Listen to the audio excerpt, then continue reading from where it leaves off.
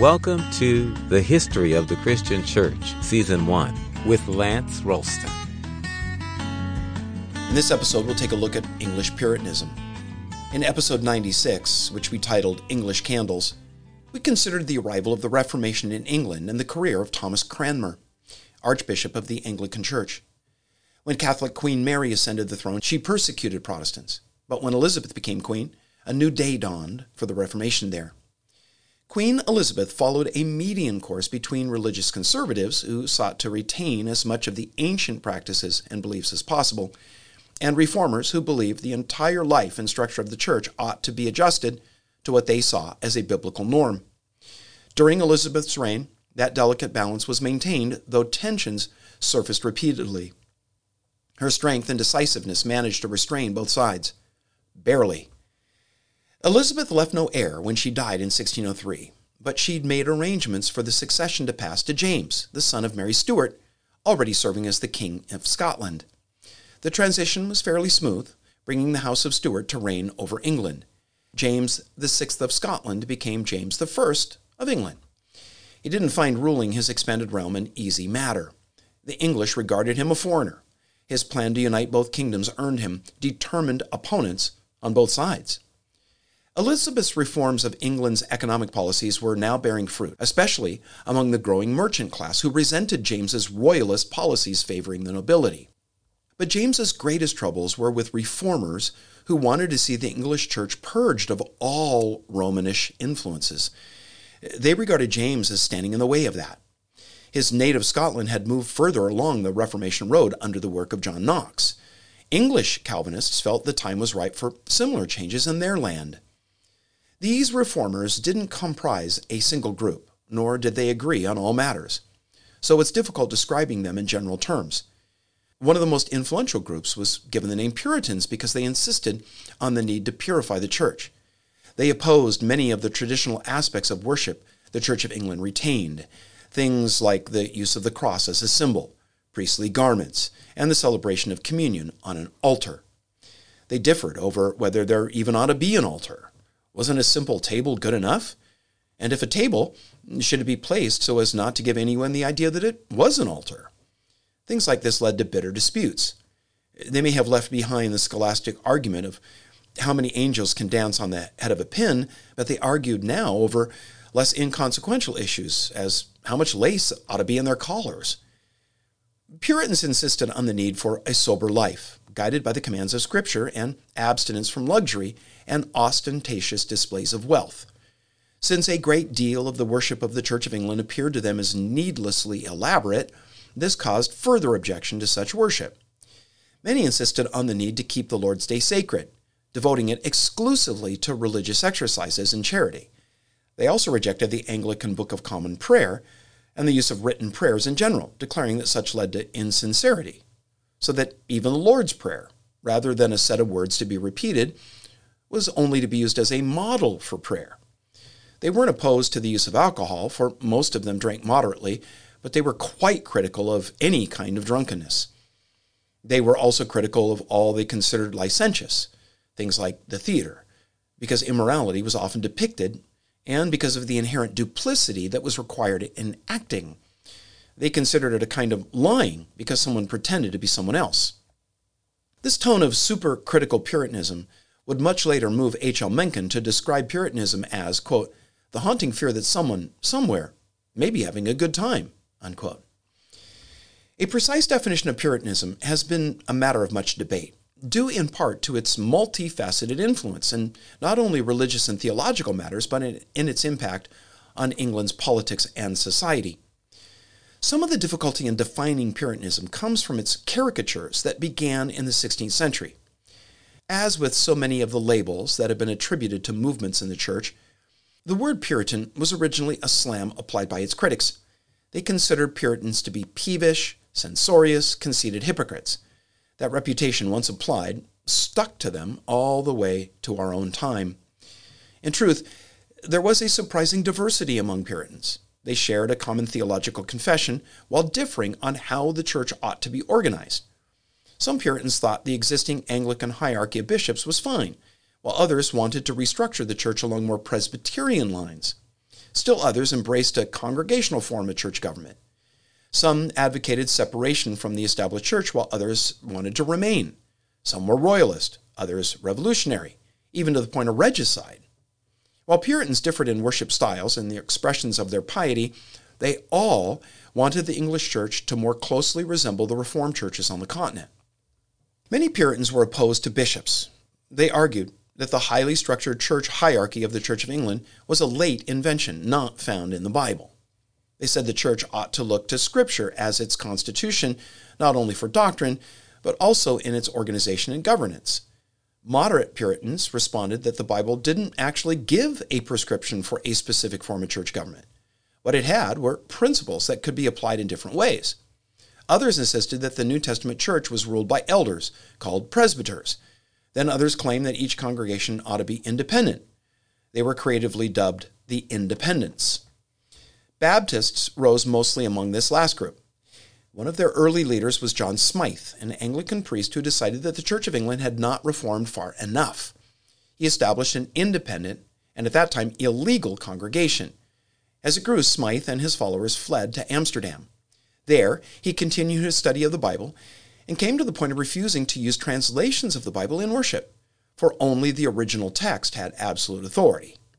At church, he would read Scripture in Hebrew and Greek and then translate the text as he preached. Partly through his study of Scripture and partly through contact with the Mennonites, whose pacifism and refusal to take oaths he adopted, eventually he became convinced that infant baptism was wrong. He then rebaptized himself with a bucket and a ladle and proceeded to baptize his followers. The move of Smythe and his flock to Holland was financed by a wealthy lawyer named Thomas Helwys, who eventually broke with the ever-reforming Smythe. The breaking point of contention was over the taking of vows.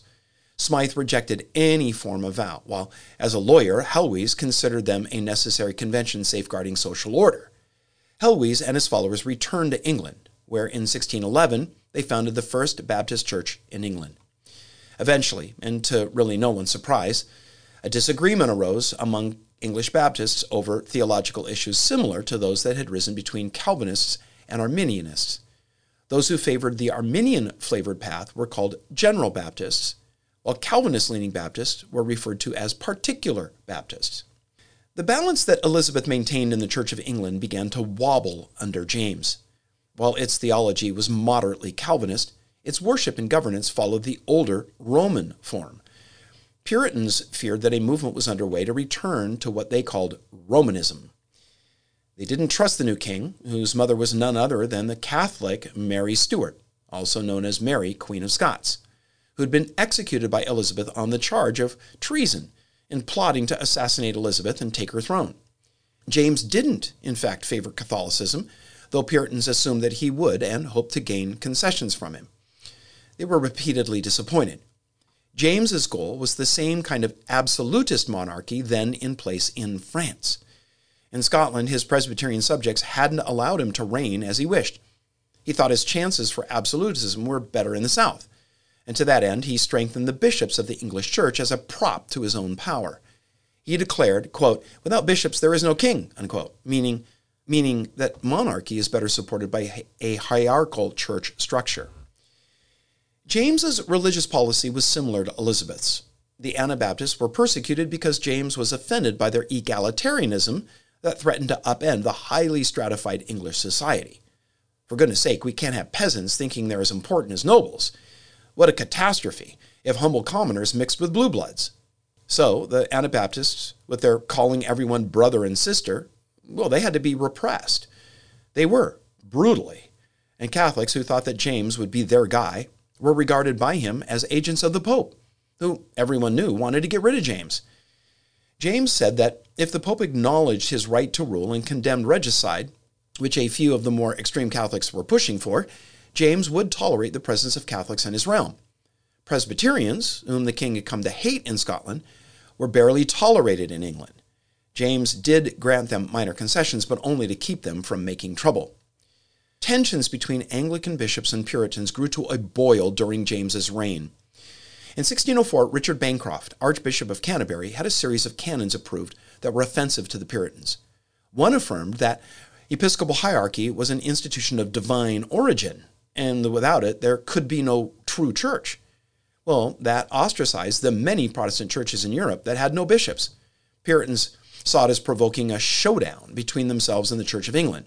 Some assumed that it was all preparation by the Church of England to reunite with Rome. James called Parliament to sit for the approval of new taxes to complete some of England's projects. The House of Commons included many Puritans who joined others in an appeal to the king against Bancroft's canons. James convened a committee at Hampton Court to consider the canons, over which he presided. When one of the Puritans made reference to the church being governed by a presbytery, James announced that there could be no closer connection between the monarchy and a presbytery than there could be between God and the devil. All attempts at compromise ended at that point. The only result of the meeting was that a new translation of the Bible was approved. It appeared in 1611 and is known today as the King James Version. Produced at a high point in the development of the English language, along with the Book of Common Prayer, the King James Bible became a classic that profoundly influenced later English literature. But this marks the beginning of a growing hostility between the House of Commons and the bishops of the Church of England. Late in 1605, what's known as the Gunpowder Plot was discovered. A repressive law against Catholics was issued the previous year on the pretext that they were loyal to the Pope rather than the king. The real purpose of the law was to collect funds. Authorities used it to impose heavy fines and confiscate property. Catholics came to the conclusion the solution was to get rid of the king. A property was rented whose cellars extended below the room where Parliament met. Several wine barrels were filled with gunpowder and set under the room. The plan was to detonate them as the king opened Parliament. This would rid England of James and many Puritan leaders. But the plot was discovered, the conspirators executed. This unleashed a rabid wave of anti-Catholic sentiment in England that saw many arrested and imprisoned. James used the whole affair as a way to levy even heavier fines on Catholics and confiscate even more property. After those first years of his reign, James tried to rule without Parliament, but English law stipulated that it alone could approve new taxes. So in 1614, when his finances were desperate, James relented and again convened Parliament. New elections brought in a House of Commons even more stubborn than the previous, so James dissolved it and again tried to rule without it. He turned to new tariffs that he could levy without Parliament's approval. He borrowed from bishops and the nobility.